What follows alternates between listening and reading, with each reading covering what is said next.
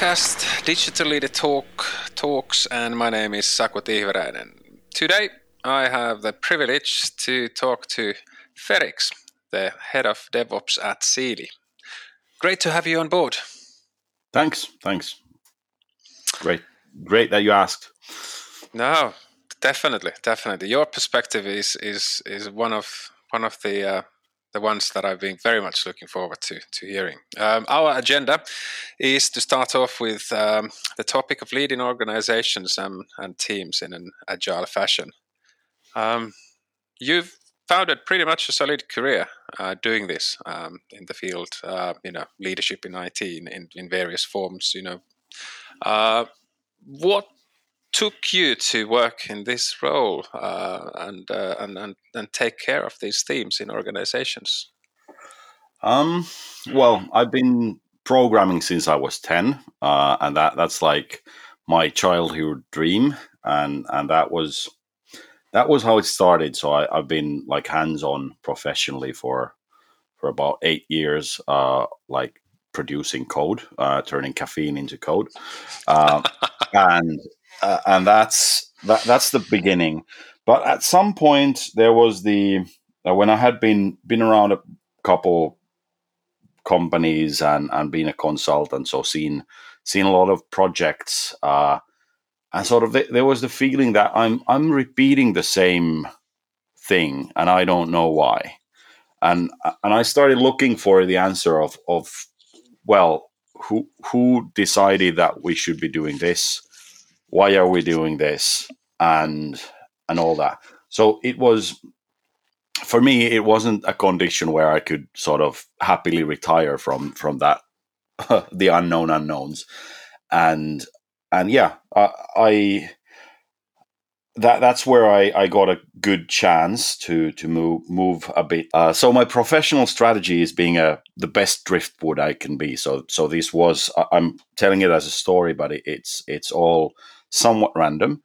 But I got the good chance to actually start as a Scrum Master, doing it as full time, taking care of one team. And there, I started finally seeing that there's some great days to be had, great fun to be had while doing the technical stuff for the teams, when the stuff that we're doing is making sense. So I think it's like a quest for sense making would be the too long didn't read answer. Yeah, it makes sense to me. Thinking about kind of like your experience, kind of like working as a Scrum Master, and then kind of like moving forward. Be that then conscious decisions or not, but what way are sort of a kind of like general kind of like perspectives that you took or kind of like takeaways from the days of working as a Scrum Master? What was important in that role? Well, it's really that yeah, it's all about people and interactions. So it's having all the discussions to really create a common understanding, and that's like a theme that does repeat in all those leadership positions. So there's nothing if we don't have communication, and in that regard, that's one of the takeaways from my career as a Scrum Master was that well, okay, I'm not an introvert, and I'm not fitting the bill of or the stereo. I'm not fitting the stereo. I'm fitting the stereotypic of a programmer or a nerd in that way. Though I'm a huge nerd, sort of always curious, but I think that's like the one superpower that I've been using for this whole time, is that I understand technology. I want to keep updated on technology. I probably can't produce. Well, I know for sure that I don't produce as good code as many of the brilliant people in my career. I've been okay in it. One of my kernel driver was said to be beautiful. So that was a great compliment. But that's like a life ago, and so the takeaway is that the human skills and the communication that's important. And another takeaway from the Scrum Master time would be that it does make sense for someone to be hands off most of the time. So that's like one, if thinking about anti patterns in the common things in agility, is that the person who has the Scrum Master hat or has the Agile coach hat or whatever it's called this time, they are sort of 20% in the role, and that's hurtful, because somebody needs to be taking the role of actually coordinating. And I don't mean it as a sort of filling up the Gantt charts, but like finding the people my people should be talking to. And that's like, even as a developer, that was a thing that I used to do the Adidas networking at the office, and I'd find the people and sort of get to know people socially. Yeah. And then when I knew that, okay, that person is responsible for that, so then I'd take the specialists in my team to meet that person. So that's one thing, and meet in person. That's like the social glue. Yeah, it makes sense. Very much so. So from Scrum Master to head of DevOps, what are the differences? What are the similarities in those? Well, there's no difference. Yes, there is. I think it's the more pompous title of head of something does, of course, have responsibility and impact. Yeah. So that's what's different. But the Scrum or DevOps, that's somewhat insignificant, because that's like, Agile has been seen as like having new titles and roles. Yeah. And there's Lean, and then there's Agile, and then there's now DevOps, and then there's this and that Ops, and everything seems to be like, from a certain angle, a sort of from a certain angle, interpretation of what was done at Toyota in the 60s, 70s. Yeah. So I think that there's always these arguments that this and that is dead, and now long live this other thing, or there's like one of the signatories of the Agile Manifesto did post famously that Agile Manifesto is dead or something, or Agile is dead because of consultants and so on. But I think you can always blame the consultants, can't you? well, I do. I'm a consultant, and I blame consultants, because there's the and that's the way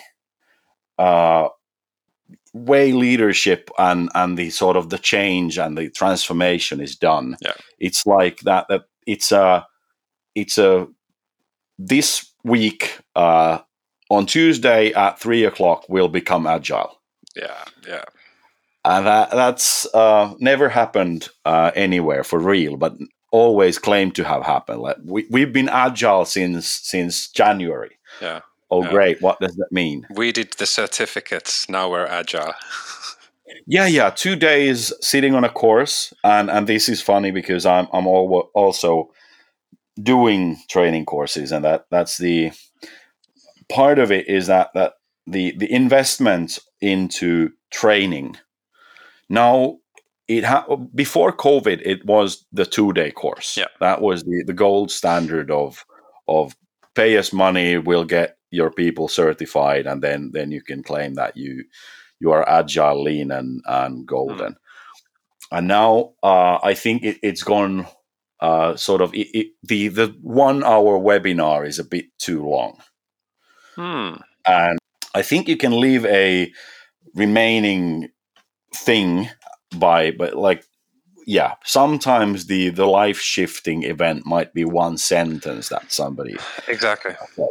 So that it's possible that you'll make things better with a webinar that's 45 minutes long, or a podcast like this, which is something like that. But yeah, the one thing that goes into the principles of lean and agile, and that is the respect for people. Yeah. And one really disrespectful thing is to assume that people learn really, really quickly. And forming a habit is like 60 to 90 days. Yeah. And you're changing an entire working culture. And I think like 5 years is good. That's like really well done. Yeah. And I don't remember who was quoted, but someone said that they've seen a company change once, and it took 22 years. Yeah, exactly. The first thing when I read some years ago the Agile Manifesto, and before that I had been hearing people. That was before my IT recruitment days, and I had heard people talk about Scrum and Agile and etc. And my sort of implicit thinking was that, I don't know much about these things. I need to learn about them. And then I was kind of like reading that manifesto, and I was really thinking to myself that, we are actually talking about a sort of a frame of mind, and since then I've had this, if you like, a bit of a detest towards the idea that you can do a sort of an agile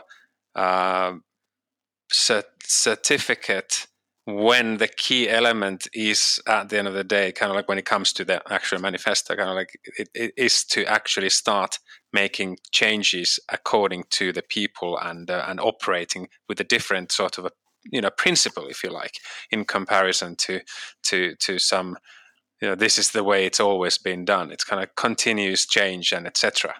So it's kind of like, it's, for me, it's really hard to kind of like to approach the whole topic without the idea that, do we, it's kind of like, do we make changes or not? It's kind of like that. But anyway, that's just me randomly thinking here. But yeah, and I do agree that there's like, if you read the manifesto, and I'd say that it hasn't aged as well as you.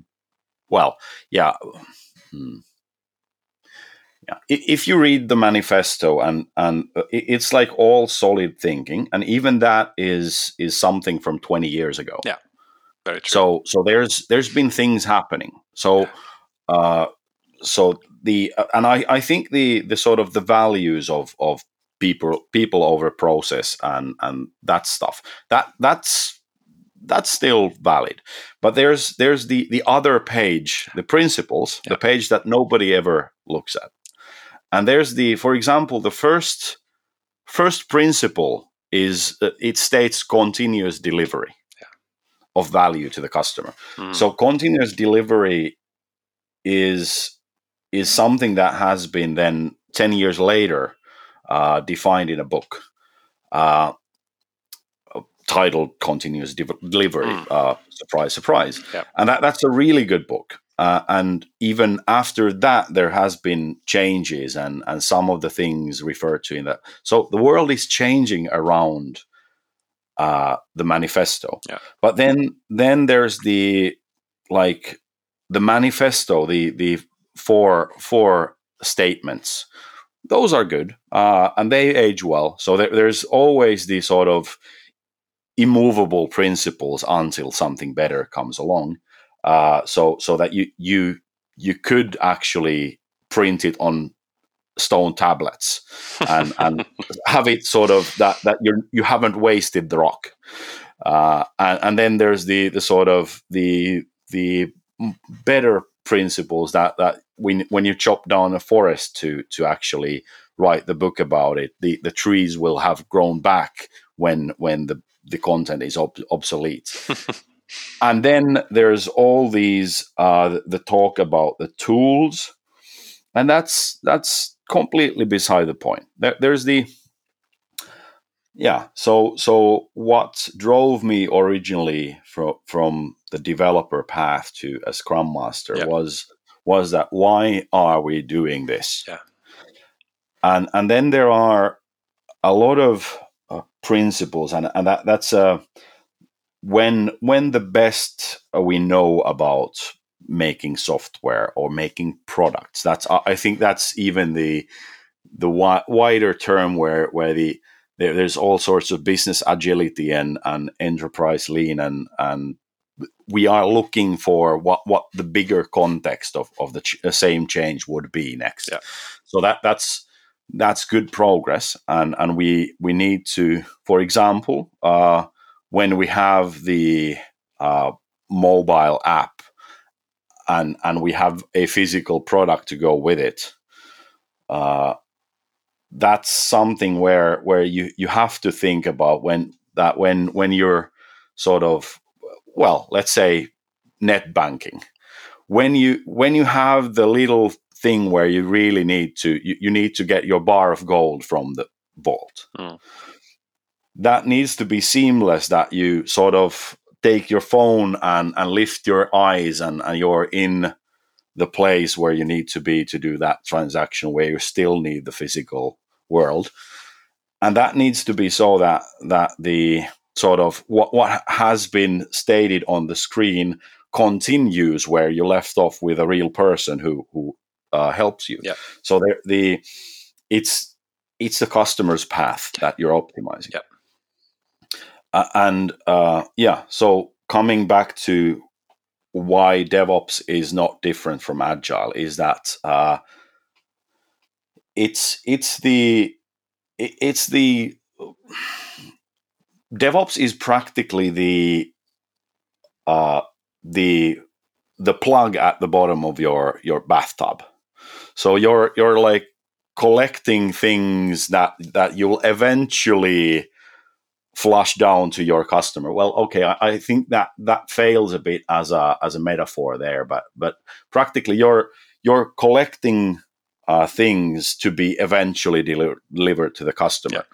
Yeah. And we know that you don't have to, since the original idea is to maximize the flow of value through your organization from identifying the customer need to fulfilling that need, making it as effortless, as cost effective, and as pleasant as it can be. So I think DevOps is like the sort of scratching the end stop of where the process used to end. And that's Sutherland, the other writers of the Scrum book, did say that if you had done Scrum all the way, you wouldn't have to be talking about DevOps, because when you inspect and adapt on the goal of delivering value to a customer more efficiently, you will eventually notice that, hey, it does make sense to automate things. And the other principle in the lean, which would be respect for people, that if you work from that angle, you have the same result. So in order to reduce the mental pain that it is to do the daily work, you'll end up automating all that which which doesn't require a human brain, and it's dull and boring and error prone. Very good. I like the metaphor. I like the metaphor. The bathtub. Yeah. For a very stubborn head like mine, it's kind of like makes it very concrete.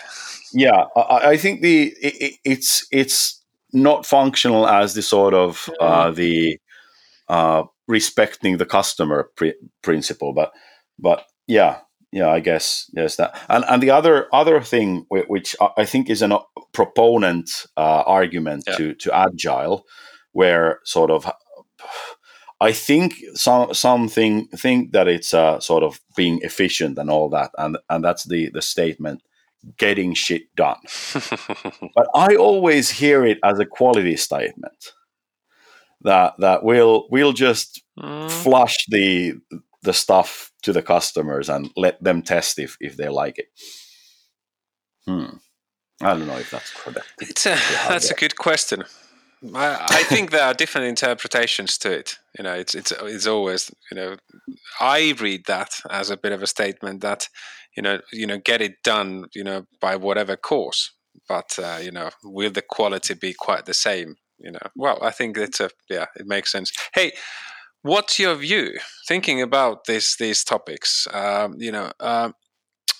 Does DevOps and Agile fit to large organizations? How do you view that? It has to. There's, for example, the how queues are handled. That's like that's a mathematical law. Yeah. So that's like there is an objectively best way to manage queues. Mm-hmm. And there are so many ways of working that don't acknowledge the mathematics behind it. So there has to be something better. I'm intrigued. What's the perfect way? Well, there's Little's law, which I'd go to Wikipedia and look at Little's law. Sounds good. And so the practical thing is that when you have, let's say, a grocery store, and when is the opportune time to open a new cashier? Yeah. That is not when your system is already clogged, but if you have one queue and you are able to measure the length of that one queue, then you can react and you can assign people to the till when you need to, and that's like it's math, but it's kind of intuitive. Yeah. But then the thing is that we still have the let's put pressure on the people so we'll get more motion happening, and I'm specific to use the word motion because that's considered a waste in the lean terms. So there's two things that you can be effective on. So there's resource optimization, which means that everybody is working at maximum speed at all times. So that's if you're producing like things that are really repeatable and there's no variation, then that would be a functioning way of working. But then there's the other option, which is the flow optimization. And there, when you have people moving around or producing something that nobody needs right now, you'll get piles of stuff queuing up. And this is the manufacturing thing. You don't see piles of stuff in software. Yeah. Well, you can see if you're visualizing it as a Kanban wall or something like that. Yeah.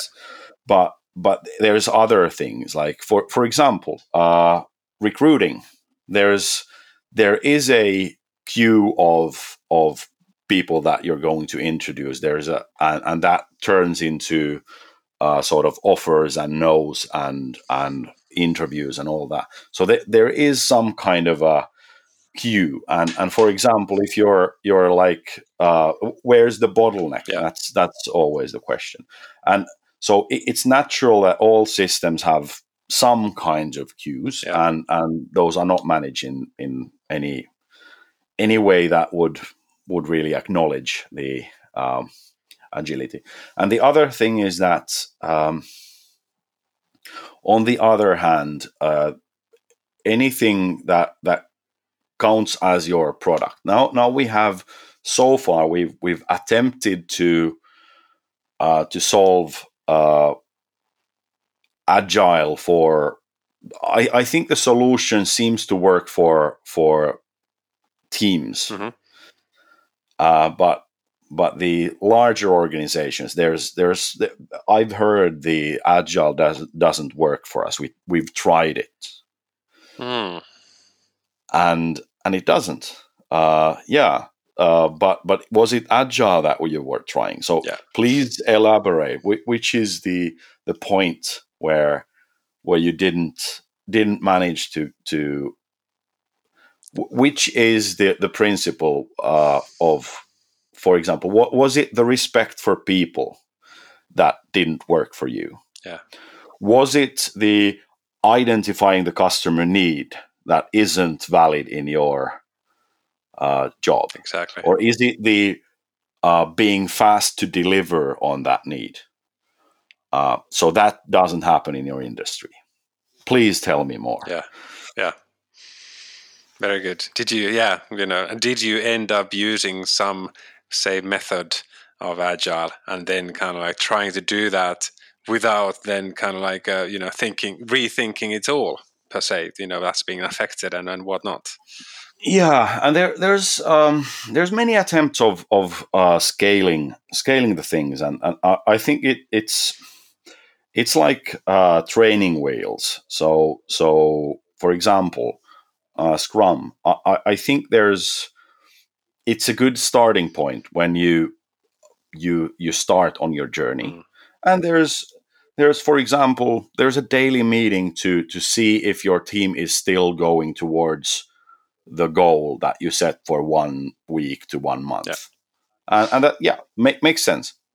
Reaching the goal seems to be important, but there's all kinds of interpretations of that, and the thing where the scaling fails and going beyond the one team is that oftentimes there's many teams that have never heard, why are we supposed to have a retrospective? Yeah, exactly. Or anything like that. And I think there are many ways to solve the problem. So you don't have to have a daily meeting if you're constantly communicating with your team on a daily basis and bringing up the subject of reaching the goal every day. And that's, I think the reaching the goal is the hard part. That when you're focusing on the parts of the big product, the reaching the goal is not what's in your working memory. And then you need to context switch to actually looking at the bigger picture for a while every day. And that's that's what's hard about Scrum. It's very simple, but it's hard to really do. And that's like on a team level something. And then there's the why companies are struggling with it is that how to scale those principles in a way that would do the same. And that's the sort of, if one team is a complex social structure, then when you add 10 teams, it's more complex than that. And then there's all sorts of dependencies between teams, and some of those dependencies are sort of useless and wasteful. You don't have to have the all the people communicating. It's nice, and it creates a group spirit that you have some sort of collective events, but having 10 teams go through their daily plans is not that's well, yeah, if they are truly dependent and you can't or you don't want to, don't need to, can't remove the dependencies, then you manage those in a feasible way. For example, if you in software you have a mobile app and you have a backend for that app, and it's a completely different tool set, and both are complex. So yeah, maybe you have a client team and a backend team. Sounds good. No way you want to get rid of that because you need both. So then you just make it easy for those teams to communicate with each other. And then there's many ways to do that. And you don't need to introduce any new roles for this, or definitely you don't need to take a framework from somewhere and look up what the name of that person should be. It could be Bob, or it could be anything. So there's the passing the information between teams. That is a real problem. And then there's the useless passing of information between teams. So bringing autonomy, so that the one team that works really well and is able to produce its own product every day shouldn't be bothered if there's another team who are producing their own product or are not producing their own product. And that's like having the little autonomous part who are self-managing in some way. That's hard to make happen. And the other thing is that the tiny teams which have about 6 people in them, they have a huge benefit of knowing what's the work in process limit. So how many things can we be working on at any given time? And that's where you see what the bottleneck is. And often it's for example the tester. So there's one person who is the specialist in the testing. Yes, there's most likely there's something that the developers could do in terms of quality, and they sure should. But then anyway, the testing might be the bottleneck, and you can alleviate that by sharing the work, and that's fine. But then there's the other thing, that if you are resource optimizing, all the developers are all the time developing something new. And that means that the bottleneck of testing as a, well, I hope not a person, but as an activity, will remain the bottleneck, and there will be a huge queue in there. So that limit and sort of that the limit decides that nothing new is taken under work until this bottleneck is unclogged, and that's hard for a team to do, but I think it's very essential, and especially when you treat it as a sort of humane thing, that okay, so when this thing turns red, when we have too many things in the waiting for testing queue, it means that there's Lisa, who is the testing specialist. She is going to be really stressed out. So it's our responsibility as human beings to help her out, and that's the thing. But then when you solve this problem on the team level, and you have the daily meetings working nicely and all that. Then the upper level, currently in organizations with a heritage, Yeah. will have steering groups that are convening every 6 months or so. So when you have an effective team that produces something every day,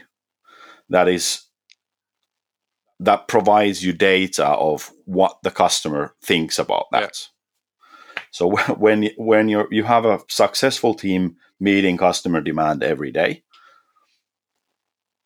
it means that it will be 5 months and 29 days until the next ivory tower meeting.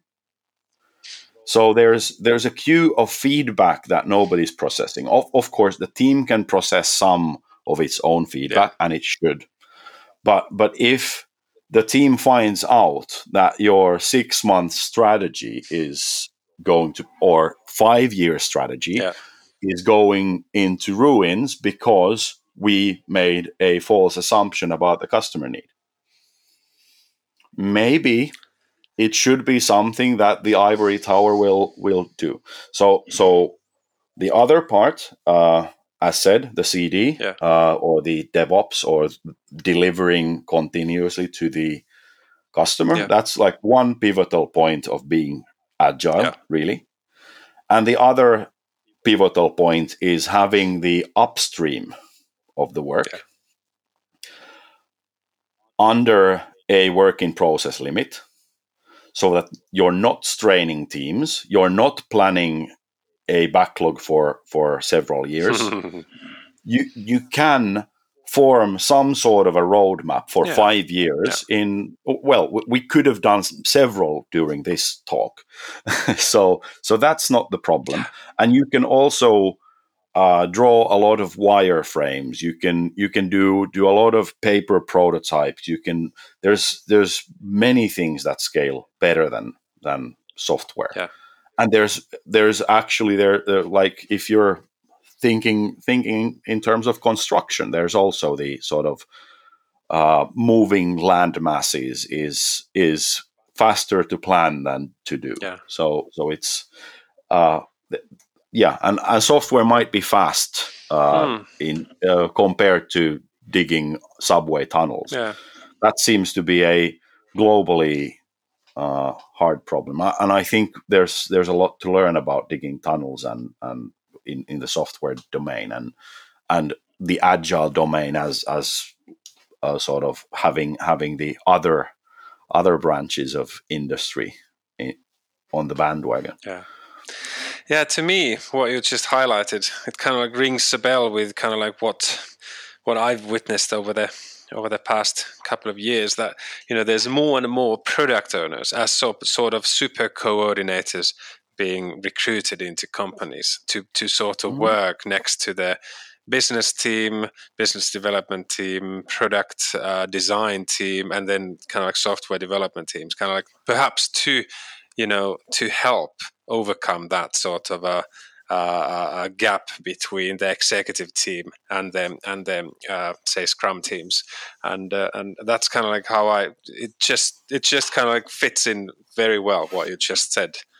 Yeah, I think that's a good that's good on a topical level. So it's an agile role that shows up in job ads. That's a great achievement on the topical level. Then there's what does this product owner do? And there's, for example, Scrum does say that the product owner is responsible for all the stakeholders, and there's exactly one product owner per exactly one team. And that's kind of a bit thin of a definition. There's more in the Scrum guide, but anyways, it's kind of simplistic and that. And then when you think of what does it mean to be sort of working with all the stakeholders? If you're doing consumer business, it means that you're directly working with 1 million people. So True. that's tough. And I think the blueprint of what a product owner is, at least I haven't I don't remember the exact quote, but it was again Sutherland who said that he was looking at the Toyota chief engineer as the template of what a product owner is. So the bill of a chief engineer is that well, a long story short, 20-year career within Toyota in technical and other duties, and then there's this little requirement, exceptional leader. And what this product owner or the chief engineer is supposed to do is to produce a new car model without any resources. Yeah. So the blueprint for what a product owner now is someone who pitches the idea of a new car model to factory managers and somehow magically, without budget or anything like that, makes it happen. Yeah. So yeah, there's yeah. How many product owners are they looking for right now? Different companies, different settings. Be it but more than 100 people, right? But yeah, thinking it's kind of like big scale, kind of like in Finland, definitely. Yeah. So yeah, they all can't be chief engineers. No. But and they are external candidates that they are looking for. Yeah, typically. And you have to, there are the different contexts there. If there's a scale up, for example, looking for a product owner, it is a different sort of a setting. It's more simplistic setting than, say, in a corporation where they've decided to apply same principles, and which comes back to the pointers that you made about the large scale issues and such like. Yeah, and that's and I think that it's not a fair assumption that you'd need 100 Toyota chief engineers. That's not what it is. I think the real challenge in the product owner role for real is that there's three things in which are hard. So there's the technological thing, and I've seen very good product owners who outsource the technical stuff to the team efficiently, and there's an agreement that you'll have my back, won't you? And then there's the business understanding, and that's like modeling the same thing with a different vocabulary. And then there is the product design thing. So how will it look? How is it to use that thing? And you'll need to have all those perspectives on a level where you can discuss all of them and translate the language. So that's how tough it is. And I'm not seeing that depth of thinking in some of the expectations that are posted for product owners. So that might go wrong in some places. Yeah. In comparison, I would definitely sort of kind of like cut some corners in terms of For me, it's kind of like a business orientated, super coordinator that can engage in meaningful discussions with the different, stakeholders, as we just discussed. Yeah, and that's another thing that when you're scaling your agile beyond that one team, there are going to be different kinds of roles to be taken. So complex issues that are an entire day job.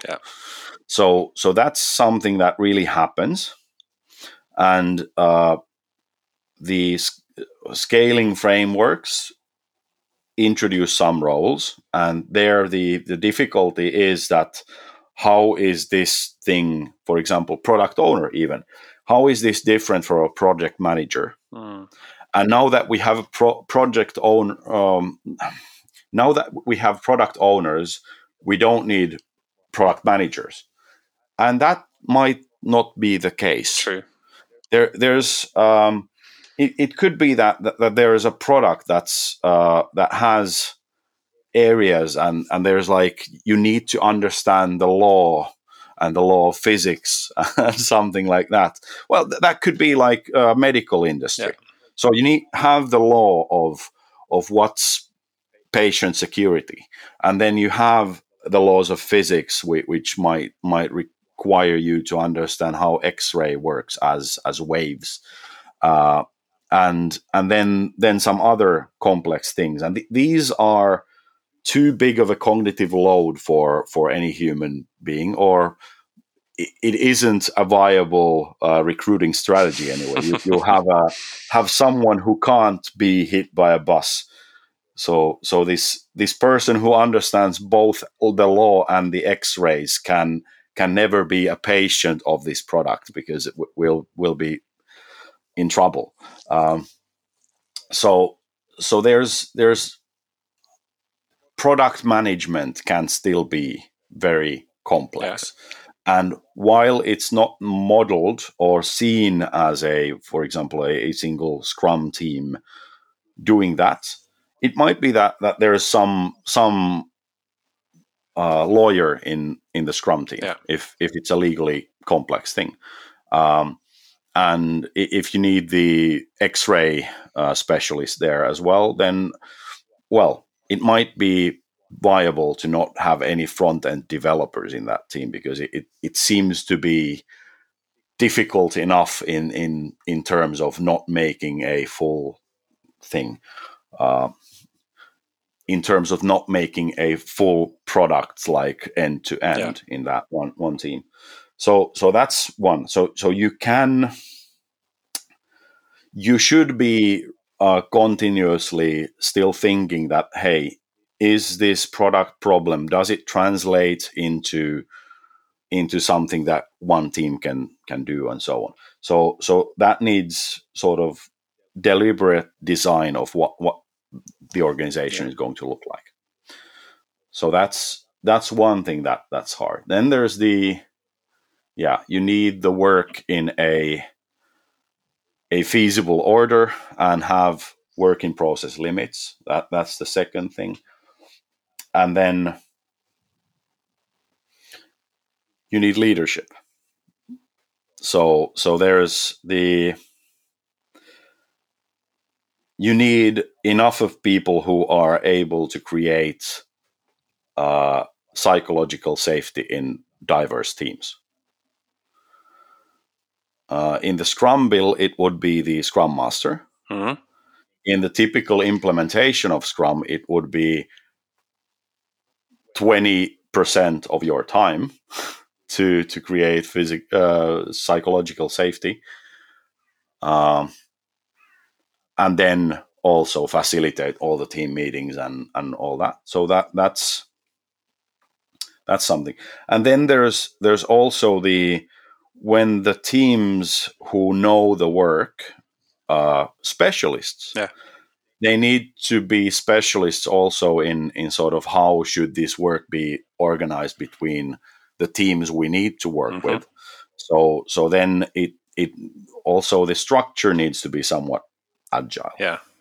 It needs to be sort of fitting, if you like.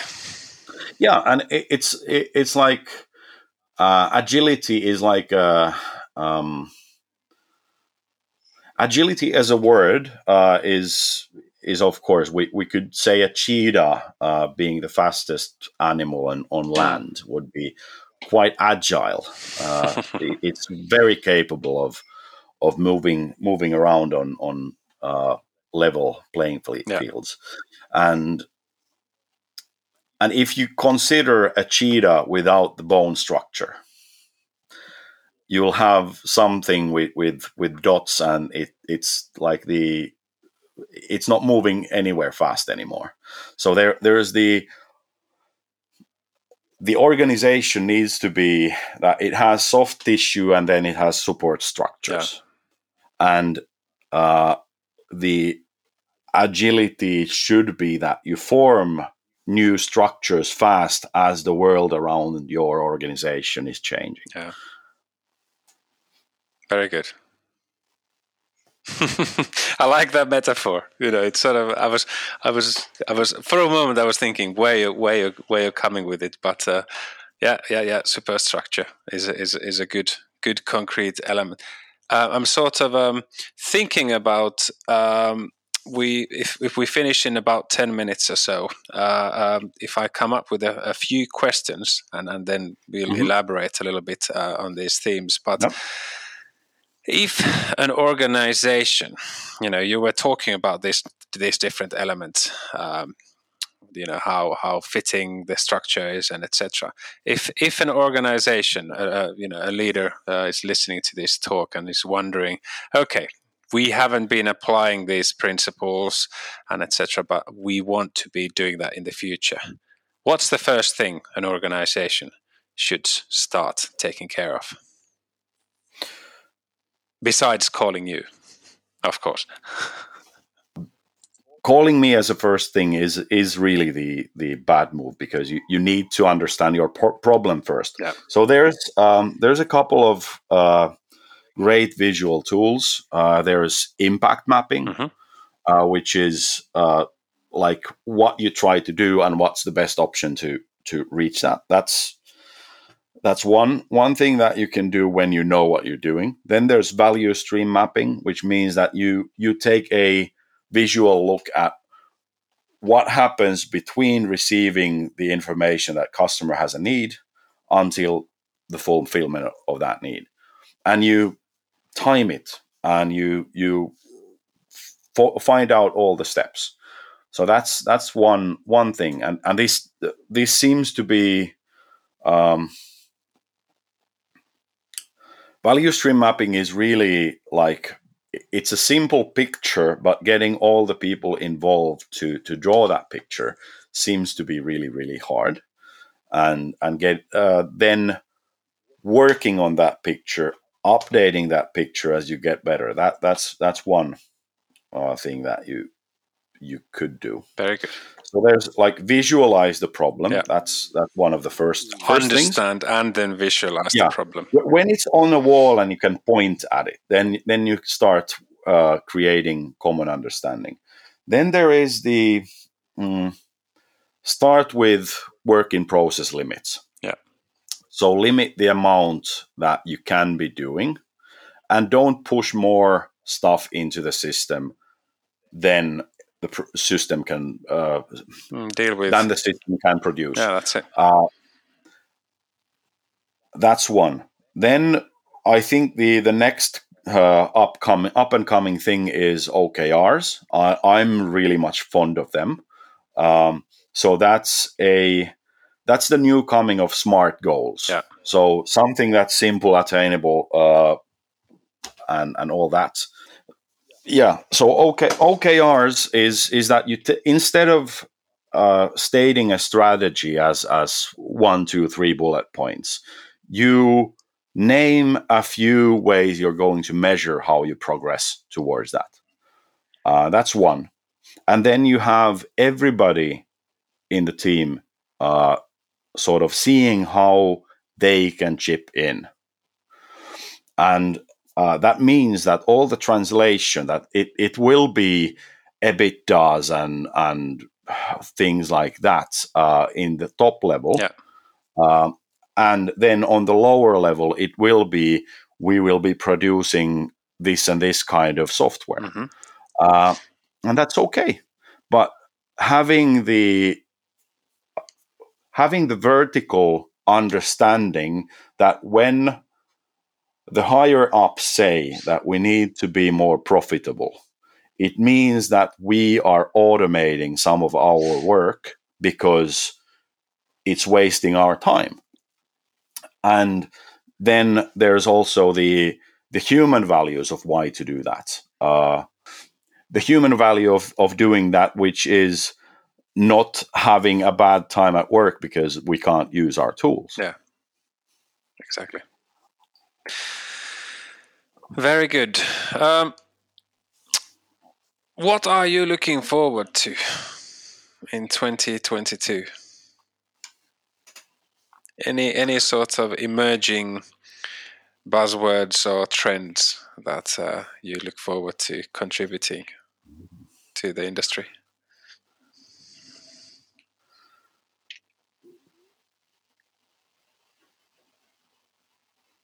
Or more of the same? In 2022, I hope there's a new coming of leadership training. Elaborate, So please. now we are just in the Great Resign. There's 63% of people, or I don't know the numbers, but considering resigning. Yeah. And the key reason for that is that their managers are bad. And their key solution for that problem would be training the managers. Yeah. So a retired Navy general in DevOps Enterprise Summit says that there's a lack of deliberate development of leaders. And that is a good statement. Yeah, that was really a shock to me, because I'm like, here, that's exactly that.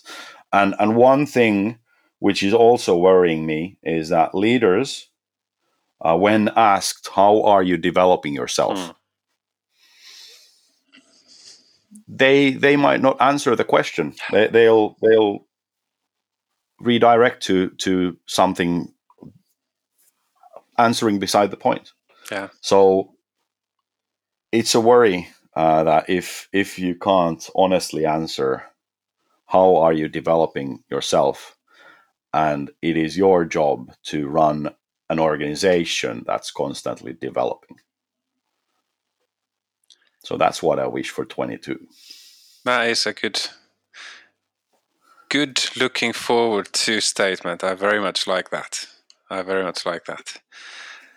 Anything else that we should add before we finish by me saying many thanks, Ferrix?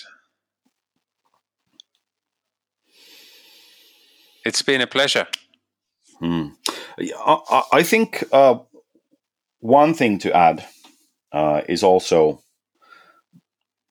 having good definitions, working definitions of what does Agile, what does Lean, what does DevOps, what does RevOps, what does DataOps, what does OpsOps mean to you? Very good. Because we are not very good at being specific about what we say when we say Agile. So in other words,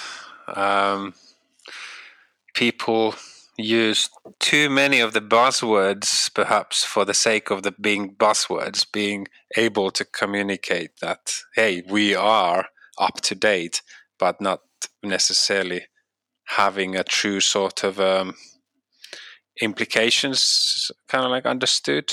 Is that a bit of a too cynical interpretation of what you just said? Because that's what I've noticed, that there's a lot of companies who like to sort of be implying that they are very modern and etc. Sometimes it's really just pompous and saying that that we are modern.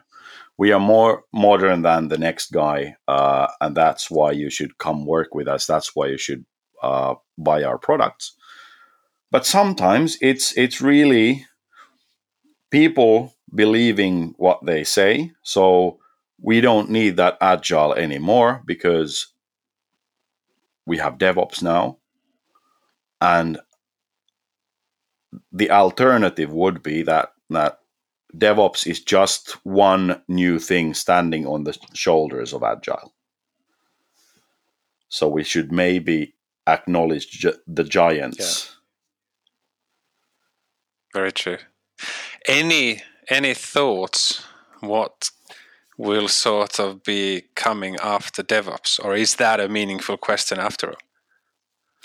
After DevOps, it seems that there's developer experience is one thing. So going towards the people. And then there's the business agility, lean enterprise. I don't know that's going to be called. But when we unplug the bathtub, we need more. We need faster ways to decide on things. Makes sense. I agree. At this point, it's my privilege and joy to thank you for joining in and sharing some of your massive thinking, because you really thought this through, and of course it's an ongoing process. So it's sort of my instant thought at this point is that we need to do this again, say in a year's time, and then I'll be asking from you, what have you learned during this year? Because I really love the perspective from you, kind of like that you are in the middle of thinking about these themes. But that's me just thinking. Thank you. I'm flattered, and I'm on a lifelong journey, so I can promise to learn at least something in the next year. I try every day, so maybe I can promise that I've learned 100 little things, and it was really nice coming here and talk to you. And I think I've learned a lot by simply thinking out loud. Yeah. Reflection. It's one of those things, if that I swear by. It's kind of like being able to just stop and think what you've been doing and etc. It just makes a massive difference. With these words, many thanks. Thank you.